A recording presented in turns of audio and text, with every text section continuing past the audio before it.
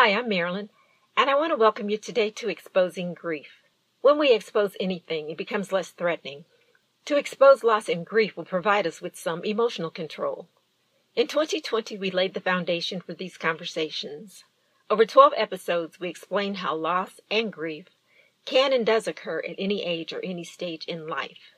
You can go back and listen to those foundational podcast episodes, or you can begin listening today as part of your personal journey to be more mentally and emotionally healthy.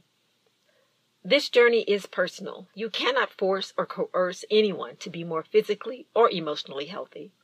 A person has to want to be healthy and must be willing to do all the hard work in order to see results. You can be an encouragement, a friend that can be counted on for support.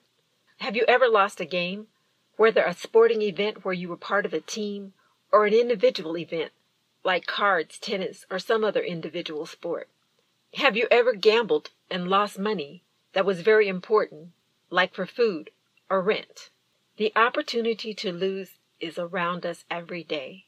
How we deal with these losses lets us know how emotionally healthy we really are. It's easy to say, "I don't care," when we experience a loss, but the one telling factor is how we feel inside, or how we express that loss outwardly. Every person experiences loss at some point in their life.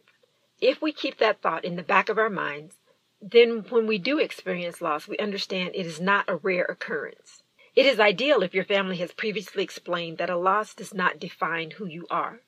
In fact, many lessons can be learned from loss, but we have to look for those lessons and be open to learning from them.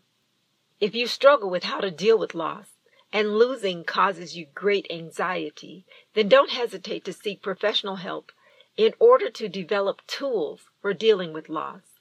Losing does not make you a loser, contrary to what others may say or even think. Social media can make us feel or even believe that everyone is a winner except us. Don't believe it for a second, but it is important how you handle loss.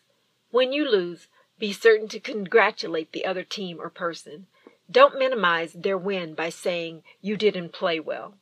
On that day, the better opponent won. If you lose constantly at something you enjoy, work on improving your skill level. Get a coach or mentor. If improving is not an option, maybe it's time to choose a different game or sport. Constantly exposing yourself to loss can be unhealthy, especially if you do not possess the tools to handle loss in a healthy way. Also, watch your self-talk. Don't call yourself stupid or a loser. Self-fulfilling prophecy is a thing. Ask yourself how you can respond better when you lose. Maybe shaking hands with the other team or person can be beneficial. Try to give a genuine smile and work on not sulking. New behaviors can take time to learn. Know yourself. If you have the tenacity and emotional fortitude to push through losses, then don't give up on something you really love doing. Life and loss happens. The first step toward change is to recognize there might be a problem in how you currently handle situations.